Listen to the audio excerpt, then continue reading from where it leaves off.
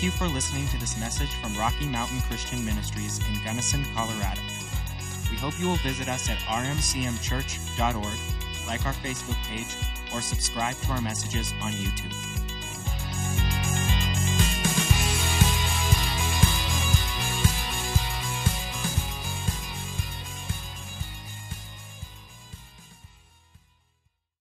I have about 4 different ways I could go this morning, but you can go ahead and open your Bibles back over to Matthew chapter 5, where we left off last week, Matthew chapter 5. We were talking about, in Matthew 5, we're talking about some of the things that Jesus declared over his people. I have a hard time doing 3 things at once, so you're just going to have to be patient. And we started here in verse 13. Everybody find it? Matthew 5:13. He says, over his people, over those who are following him, he says, "You are the salt of the earth. But if salt loses its saltiness, how can it be made salty again? It is no longer good for anything except to be thrown out and trampled by men." And then he says, "You are the light of the world. A city set on a hill cannot be hidden. Neither do people light a lamp and put it under a bowl. Instead, they put it on its stand, and it gives light to everyone in the house." So we notice there that he made 2 statements beginning with "you are." Let me try and get this.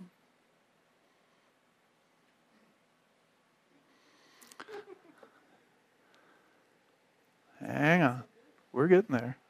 We really are. We're making progress. It just doesn't look like it. Hey, Corey.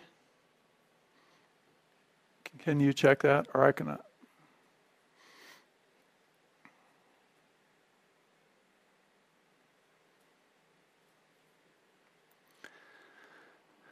Don't even try this at home.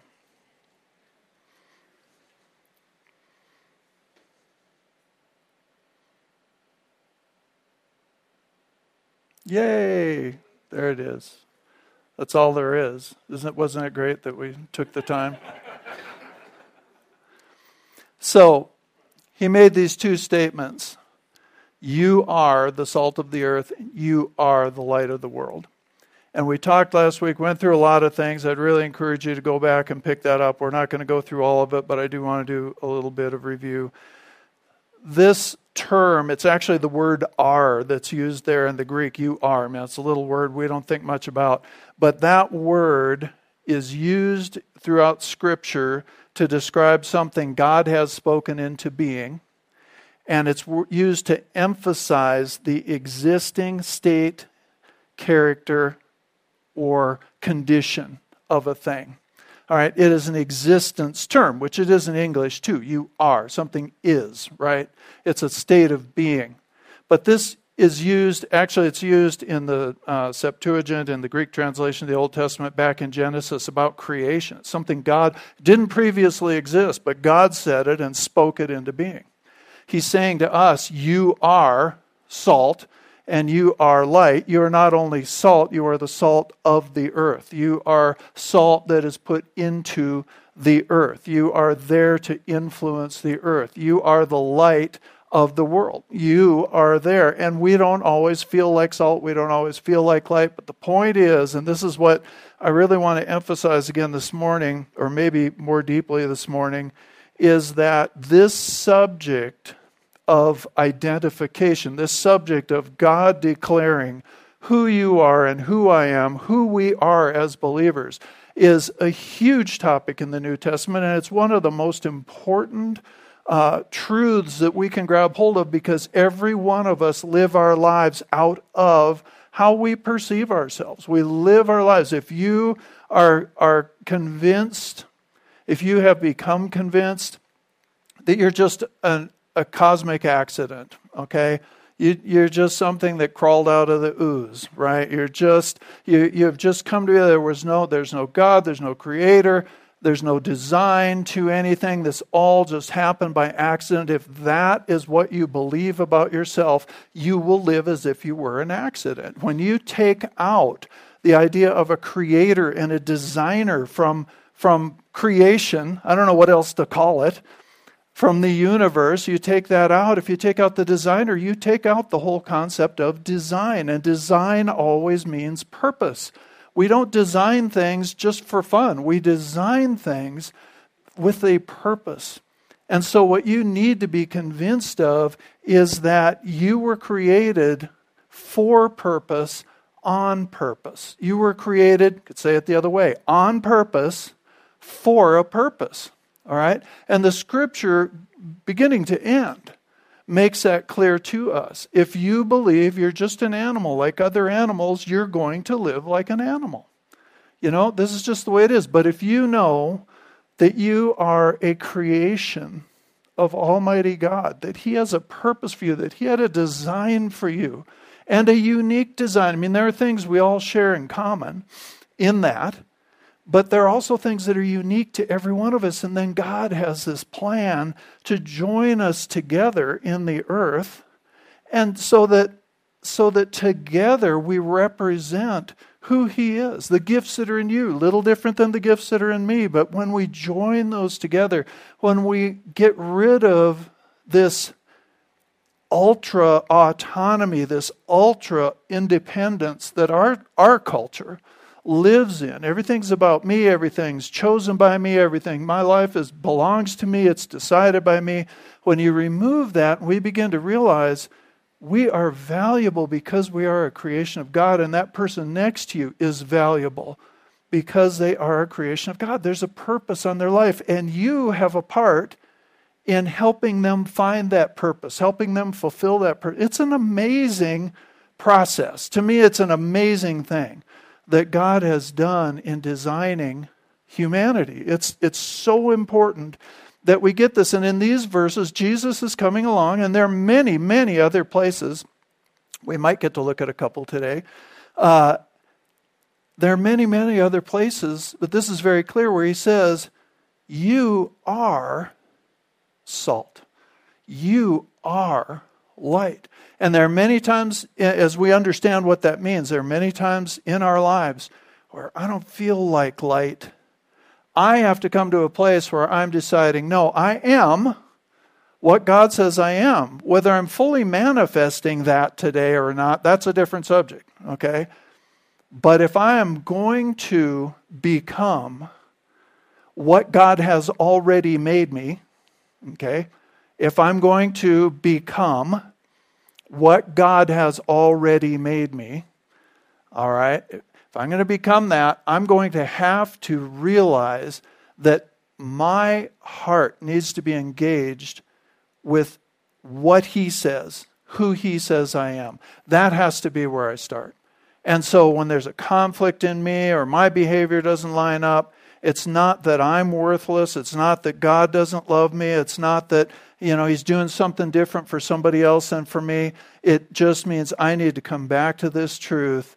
I am what God has said I am. And I can do what God has said I can do. And Lord, and so what does that mean? That means He's on my side in this, okay? He's not waiting for me to become what He's already made me. He is engaged with producing what He has declared over my life and your life in me. He's engaged with this process of changing us. We start out, we all come into this earth separated from God through sin. We all come in with a sin nature. We are all born that way. We find Jesus and we give Him our lives. We make Him the Lord of our life. We declare that He's the Son of God. He died for my sins. And Lord, I give You my life. We get born again, right? We get born again. We get filled with the Holy Spirit. The Holy Spirit begins to do this process of transformation in us. That again, what it does is it brings us, it increasingly we become what He's already said we are. Does that make sense to you?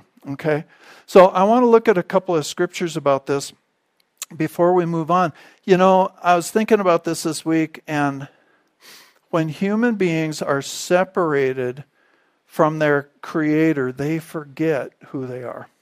They forget what they were designed to be.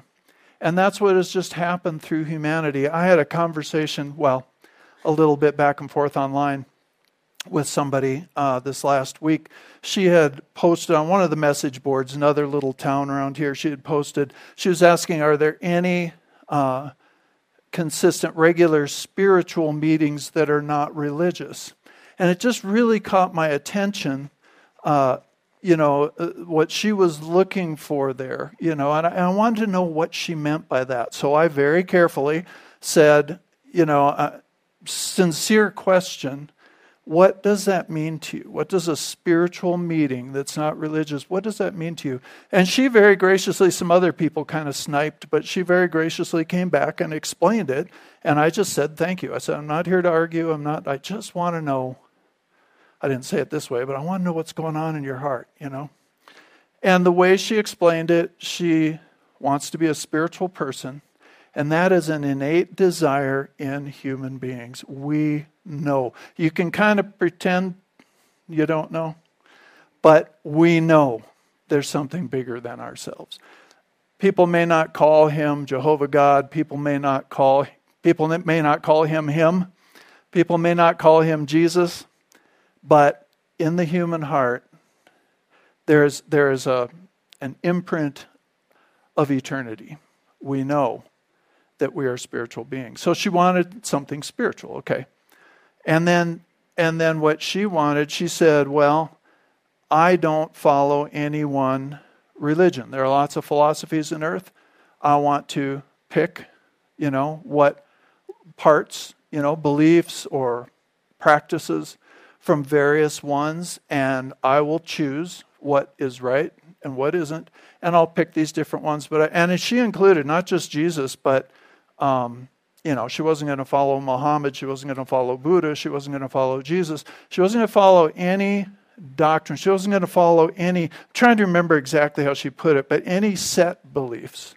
But she would pick and choose.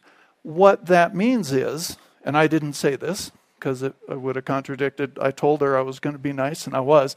But what that means is if we're picking and choosing beliefs, and we're, I'll take that part of what Jesus said, but not the rest. I'll take this part of what Buddha said, but not the rest. Who is in charge? Who is God to that person? They are. That means you're your own God. That's true.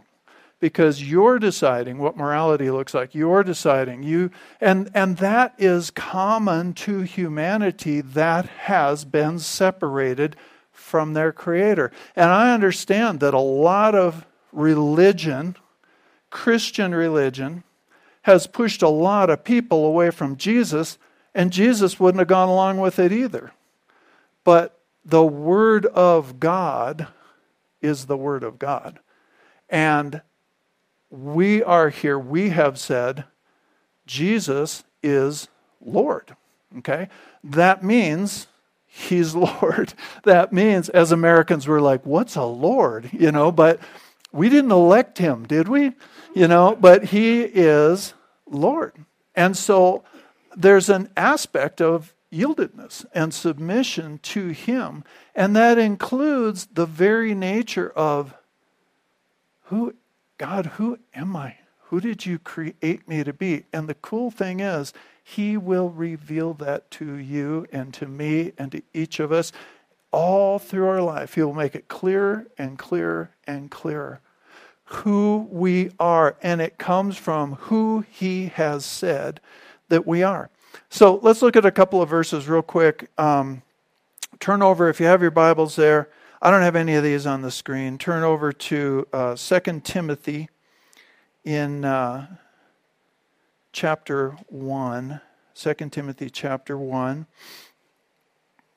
And you might want to write these down, take a look at them. In verse 9, and I'm reading from the NIV, verse 9, it says, it's kind of the middle of a sentence, but it says, God who has saved us and called us to a holy life. That means a life separated to him. In fact, let me read this from the Amplified. It does a real good job with this. It says, "For it is he who delivered and saved us and called us with a calling in itself holy and leading to holiness." Holy there means exclusive. It means separated from one thing to another thing. The Amplified goes on to say, he called us to a life of consecration and a vocation of holiness. He did it not because of anything of merit that we have done, but because of and to further his own purpose and grace, his unmerited favor, which was given us in Christ Jesus before the world began eternal ages ago. So the Lord has saved us.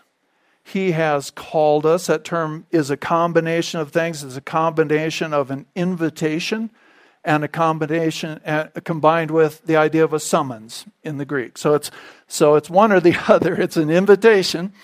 It's also a summons. Okay. So the Lord has called us into a holy life, a life separated to him. And why? To further his purpose. You are called according to God's purpose. God has again, you are created on purpose and created for purpose and for God's purpose. Turn over with me to Jeremiah chapter 1. Or if you don't have your Bible there with you, then grab somebody else's beside you and just pull it away from them.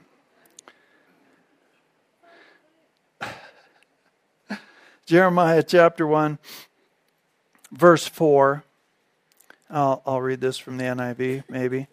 It says, "The word of the Lord came to me, saying, before I formed you in the womb, I knew you." Before I formed you in the womb, before we even began to grow in our mother's womb, the Lord knew us. Before you were born, I set you apart. I appointed you, this is for Jeremiah, as a prophet to the nations. And immediately Jeremiah has the same reaction that we always do. You know, he says, "Oh, Lord, you can't do that. I'm just a child. I can't speak." And God has to encourage him that, no, I'll be there with you, and you can do what I'm saying you can do. I will be there with you, working in you. Because when we start to find out what God has called us and designed us to be, who we are, who you are, all right, when we start to find that out, it's always bigger than us. Because it's from God. It's a calling from God. It's going to be bigger than us. And our first reaction is almost always, "Hey, I can't do that." It's like, no, you can't. But with the Holy Spirit, you can. You can embrace what he is saying. Embrace who he says you are and what he says you can do. And he will work with you to fulfill that. But this begins, we are created for his purpose. He tells this to Jeremiah, you were created. And then he names it for him, you're a prophet to the nations. Well, we're not all prophets to nations, but we are all called of God to purpose. And a part of the wonderful, that shouldn't scare us, because if we know God and we know how loving he is and what a great plan he has for us, we can embrace that. We can go to that and be excited about, wow, this is going to unfold. Through my life, this is going to unfold. He's going to show me a piece at a time. And I really want to get to how he does that. One more, Ephesians 2:10. Many of you know this one, Ephesians 2:10. I just want you to see it this morning. Ephesians 2, verse 10. He says here, "For we are God's workmanship." The Amplified here says, "For we are God's own handiwork, his workmanship, recreated in Christ Jesus, to do those good works which God predestined, planned ahead for us." He prepared them ahead of time. One translation here, or the idea in the Greek is, you are God's masterpiece. All right, you are God's masterpiece. So we said this last week, your Creator's the only one that has the right to declare who you are. And so many of us grow up in these situations where, People have told us that things are impossible. They've told us we're worthless, or told us we're unwanted. They've told us we were an accident. Whatever it might be that has been fed into you growing up, and it may have you in a place where you feel unworthy, you feel helpless, you feel no good. All of that Jesus came to address through his death, burial, and resurrection for you. He rose from the dead. The Bible says that we were crucified with him. That old man died, and we live in him to a brand new life. And he defines that new life for us. And he says about you, you are my masterpiece. So let that word begin to work in you, and let that word, that's not, people say, oh, I get really arrogant. No, you won't. If you get what that's saying, you'll get really humble, because none of us feel like God's masterpiece. But if we will receive that this is what he's saying and that he has a purpose for you, then at that place, he can begin to work that purpose in you and work you into that purpose. Does that make sense? Okay. So let's go back to this just for a minute here. Again, Matthew chapter 5. He says, you are the salt of the earth. Don't want to lose your saltiness. You are the light of the world. Last week we gave a lot of characteristics to what that means. I'm just going to read them off real quick. You can go back and get the podcast or whatever. We went into a lot of depth. But salt, saltiness in salt. Salt has an inherent quality that we call saltiness. It's an invisible quality in it that gives it influence. When you put it on your food, it influences the food. It adds its flavor to the food, and it brings out the food's flavor. It has the ability to preserve things. It has various abilities that are just contained in salt. And what Jesus is saying is, you are like that. There are inherent qualities from God in you that are there to influence the world around you and will influence the environment that you are in. And when it came to light, all right, he says we understand that light gives us the ability to perceive reality. If this room's totally dark, you come in here, you don't know where you are, you crash into chairs. Why? Because you can't see what's there. Light, and the scripture tells us that the entrance of God's word into our heart gives light. Light makes things visible. Light from God makes truth perceivable, perceptible, something like that. One of those words, okay? It's through God's word coming into our life that we can perceive reality. So it's not our reality about everything in life, about relationships, about our work life, about everything in life. Those are not just defined by what we think and what we can figure out and what our neighbor said and what mama told me. They are defined, they become more and more defined by what God says about life. Life was created by God, and it does work according to his principles. We find out all kinds of things. So light does that. Light reveals reality. Light is associated with hope.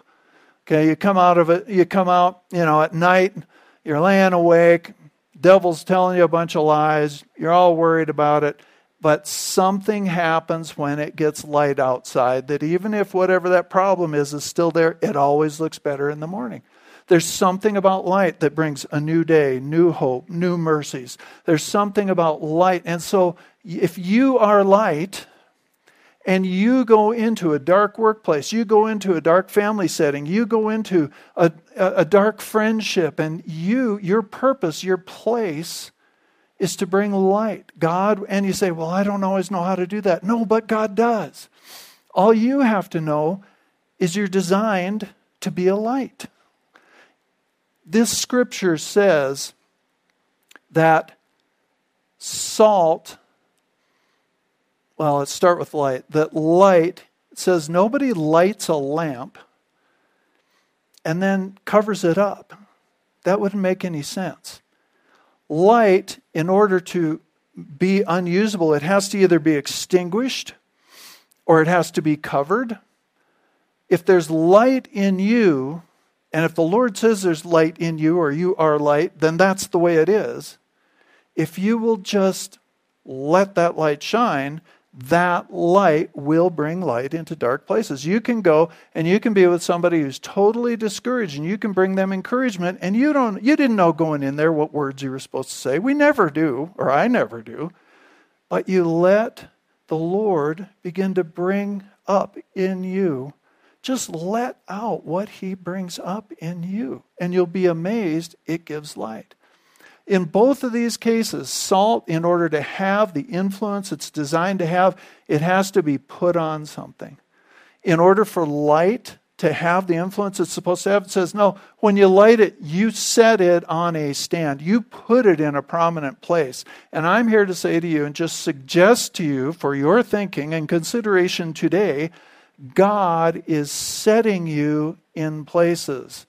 There is a purpose and a reason. And those of you who know me, I don't get all weird about this. I don't think every opportunity that comes our way is from God. I think we need to be discerning about it. I don't think every opportunity to move, every opportunity to take a new job, every opportunity for whatever is God placing us there. Just because the opportunity opened up. Lots of opportunities open up.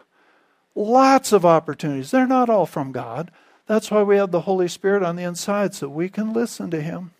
And we can know, should I go this way? Should I go that way? Might take longer than we like, but we can know where we should go. So I'm not saying that, but I am saying the Lord is setting you in places. And when you are set in those places, there is light inside of you that's appropriate for what's needed there. Okay, does that make sense? All right, let's look at just a couple things here, and we'll quit. We've only got about 10 minutes left or so. Go over with me to Matthew chapter 16. And while you're going there, Matthew chapter 16, verse 13. We've looked at this a lot of times in this church, but we're just going to go through it today. Here's how the Lord does this in us, all right? He reveals to us who he is. Did you notice that Jesus also said he was the light of the world in another place? And then he says, you are the light of the world. He reveals who he is to us, and he reveals who we are to us. And the scripture in a number of places says, as we see him, his nature becomes more than head knowledge, but a revelation to our heart, it changes us. We become like him in that area. Here's just one example of this in Matthew chapter 16. Many of you know these verses. I'm not there. Bad pastor. Matthew chapter 16, verse 13. So, Jesus starts asking these questions. Verse 13 says, when Jesus came from the region of Caesarea Philippi, he asked his disciples, who do people say that I am? Who do people say that the Son of Man is?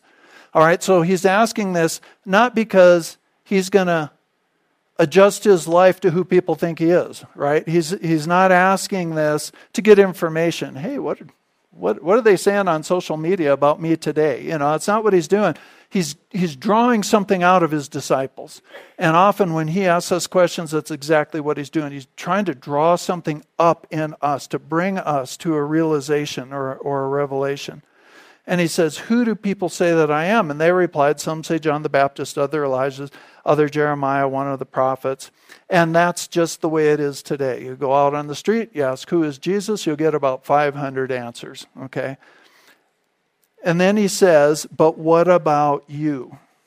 Who do you say that I am? And Peter spits out, you are the Christ, the Son of the living God. So in asking his disciples, who do you say? What's in your heart? Why did he ask that question? And Peter comes up with this answer, and Jesus says, blessed are you, Simon, son of Jonah. That was his name, Simon. For this was not revealed to you by man. Okay, so this isn't something he learned in school. It isn't something he read online. It isn't any of that. This was not revealed to you by man, but by my Father in heaven. And I tell you. So he turns right around and starts to tell Peter, Simon, who he is. So the question is, who am I? The right answer comes out. Right on the tail end of that, we get, and I'm going to tell you who you are. And he makes this statement. We've studied this many times. He says, I tell you that you are Peter. That word means stone. He called him stony, basically. And on this rock, that means cliff face, I will build my church, and the gates of hell will not overpower it. So just to make that clear, in case you've never heard that, there's two words used for that are both can be translated rock there. He says, I'll tell you who you are, Simon. You are Peter. And it's a Greek word that means you are a small, detached stone. Usually it was something about the size of a softball to a basketball. It was a small, you think about any cliff face around here, and you've got that immovable cliff face. When Jesus said, on this rock I will build my church, he wasn't talking about the person Peter. And some of us were taught that growing up. He wasn't talking about Peter. He was talking about the confession of Christ. He was talking about the knowledge, the revelation that Jesus is the Son of God. He is the Christ, the Son of the living God. And he said on that is a picture of a huge rock, an immovable, embedded cliff face. And if you think about it, this is obvious to us around here. You go up to any cliff face like that, what's at the bottom? There's a bunch of small pieces of the same material that's in that cliff face. And they're all over. You can pick one up and take it home. And that was the point. He said to Peter, that confession comes out of you now. You are a piece of the big rock. You are a piece of the rock. You don't just have a piece of the rock. You are a piece of the rock. You are something that I can pick up that's made of the same material I am. I can move you over here. I can use you. I can throw you through a window. I can, No, Jesus would never do that. That was childhood coming back there. But get it? It's the same material as Jesus. It's not Jesus, but it's the same material. And that happened when Simon got this revelation. And so what was Jesus doing there? I mean, why did he ask that question? I believe he needed Peter to bring up, to acknowledge what God had revealed to him. When the Lord reveals something about his nature to us, reveals how much he loves you, how faithful he is to you, some purpose that he has. When he reveals, this is always a good one, when he reveals something about somebody else, I'm talking about, that person wounded me, that person hurt me, I don't want anything to do with that person. If you will go to the Lord, doesn't mean you have to start a relationship with them, but if you'll go to the Lord and say, Lord, you told me to pray for my enemies, I need to see them through your eyes, he will show you something that will change your heart. And what will happen is he will show you his love for that person. Maybe he'll show you some brokenness in that person, or just that there is brokenness in that person. He will one way or another convert your heart from anger, hurt, woundedness, wherever it is, to one of compassion and love that is actually his heart coming through you. He will change us as he reveals to us who he is. And that's exactly what we see here. Peter went on to a whole different lifestyle than being a fisherman on the Sea of Galilee, right? He did that because Jesus asked this question of him, and he drew up in Peter and out his mouth who God was, who Jesus was. Okay? That same principle, it works. Go over to where we are 3 minutes from being out of time. Go over to 1 Corinthians. Well, I'm trying to stop going 10 minutes over every week. So I'm setting my brain at 10 to 11. The idea that I'll actually be done at 10 to 11 is really, but if I set my brain there, then maybe we'll be done before 11 for once. Okay? 2 Corinthians chapter 3.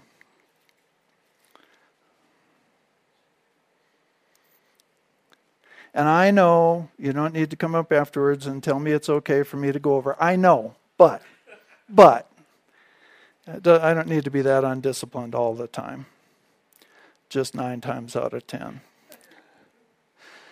2 Corinthians chapter 3, did you find it? Verse 18. I'm going to read this one from the Amplified. It says, "And all of us, as with unveiled face, because we continued," I even have it on your screen for you. "Because we continued to behold in the Word of God as in a mirror the glory of the Lord." Remember that word glory means the essence of what makes God God.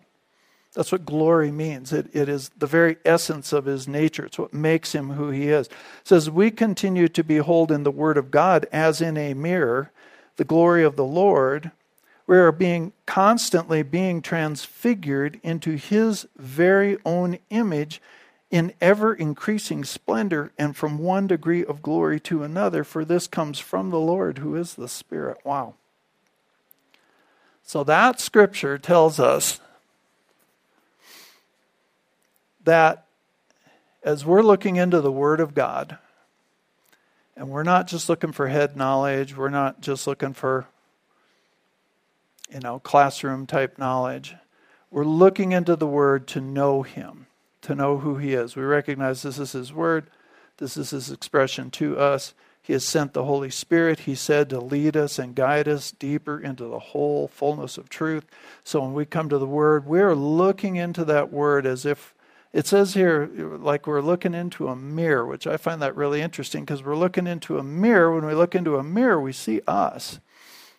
And yet in the Word, we're seeing him. But he says it's like a mirror where we're seeing us. I'm seeing me, and I'm seeing him. Which one am I seeing? I'm seeing both. I'm seeing both. I'm seeing him in the Word, and I am being transformed by seeing him into the Word into his very own image in ever-increasing steps. Continually being transformed. That word transformed or transfigured, it's the same word that was used up there on the mountain where Jesus took on this whole new, it was still Jesus, but he started glowing with the glory of God, right? And Peter thought they should build houses and just stay right there, forget everybody else, But that's the same word that's used here about you and I. That's powerful, and that's the scripture. That's what it says.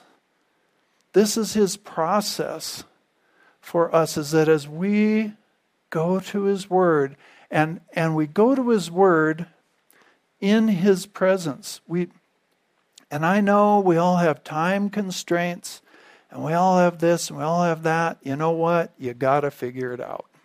Because you've got to have time in God's Word and his presence to become what he has already made you to be. Okay, what he has already declared you to be, we're becoming. One step at a time. The Bible calls it the renewing of the mind. He's changing what we think, what we believe, how we see life, and he's doing it by showing us who he is. And this is the amazing thing. When we see who he is, we get changed. I don't believe we can have encounters with God's presence, and that can be around his Word. It can be here in worship. It can be in your own devotional time. It can be with a little group in your living room worshiping God. But when we have those encounters with him, we are changed. And so when I have something that I know needs to be changed, that's what I look for is, Lord, I need an encounter with you. I need to see this of you in your Word. I need my heart to get right about this situation. I need wisdom about that situation. I need whatever. I've got to go to you because all that comes from you. But I expect that transformation to happen. I'm going to wrap it up with this. Karen mentioned earlier, we've been talking about this. She's been on this delight yourself in the Lord thing. And so we had a discussion about that the other morning because to me it really fit with this. So that's one of the aspects of our devotional life that needs to be there is that that term over there means taking great pleasure in someone. It's that aspect of we're getting together with God and we're looking into who He is, and we're doing it. We're always there to please Him, but we're doing there because it's a pleasure to be with Him. That needs to be our heart. And if anything else is going on, and it does from time to time, if when you come into God's presence instead you feel guilty, you can get past that. He can get you past that because He's forgiven your sin. He's embraced you and taken you in as one of His children. He has declared things over your life. He created you with a purpose. He's not angry with us. He wants us to move into what He has for us. So we can come into His presence. If there's shame that comes up, well, ask Him to work that through. Don't let that keep you apart. If there's fear that comes up, if this kind of teaching, for one thing, is like, oh, that's a little bit too real, I just encourage you to get past that. Get past that. God has more for every one of us. And so when we're in that place, when we can move into that place, it doesn't happen every time we sit down, but we can just, find your place. Maybe it's out, watching the sunrise and you're looking at the beauty of creation and you just have that sense of the pleasure of knowing God. And just, it could be any number of things, but spend some time in that place. And He will change you in that place. He will change your heart in that place. All right. I feel like I just went every direction today, but that's it. We're stopping. And it's a little before 11. Miracles continue to happen. Let's stand up and pray together this morning. Thank you, Lord. Thank you, Lord. Lord, You are just so good. And when we look into Your Word, Father, and we see these things, sometimes it's just, it just goes beyond our understanding, and that's okay. Father, this process that You're working in each of us, and Father, what You would say to each of us and what You would declare over us, Lord, we want to hear those You are statements. We want to see in the Scripture. I pray, Lord, as we go forward, as we're reading the Scripture, Lord, that all of those, who we are in Him, who we are through Him, who we are with Him, all of those declarations of who we are, Lord, I pray by Your Spirit, those would just stand out to us. Those truths would come alive to us so that we can become what You have already created us to be and You've already declared us to be. And Father, I pray for every one of us. I pray over anyone here this morning, anyone out online, Lord, that is struggling with this identity in You, that is loaded with shame or guilt. Father, we come together as their brothers and sisters, and we break the power of that spirit in Jesus' name. And Lord, we pray for them to be liberated from the burden of shame. Father, for them to be able to rise up and to look their heavenly Father who loves them so much in the eye and receive what You have for them. Receive the forgiveness that Jesus already purchased and move into that new life that You have for them. Father, for everybody in this room and everybody out online, I pray, Father, we would be continually progressing in knowing our purpose in You, knowing what You created us for. We would be established in the fact that we are created on purpose and for purpose. And we thank You for that this morning in Jesus' name. Amen. Amen. Did you get anything out of this today? All right. We're going to be dismissed. I know we've got a lot of visitors here today. There's always a lot of goodies out there. We just invite you to stay around, get to know some people, have some snacks, and enjoy our time together as brothers and sisters. And then we're going to go out there this week and be the Church of Jesus Christ. All right? So let's say it on the count of 3. Jesus is Lord over the Gunnison Basin and the world, and we'll be dismissed. 1, 2, 3. Jesus is Lord over the Gunnison Basin and the world. Amen. Go on out and be the church.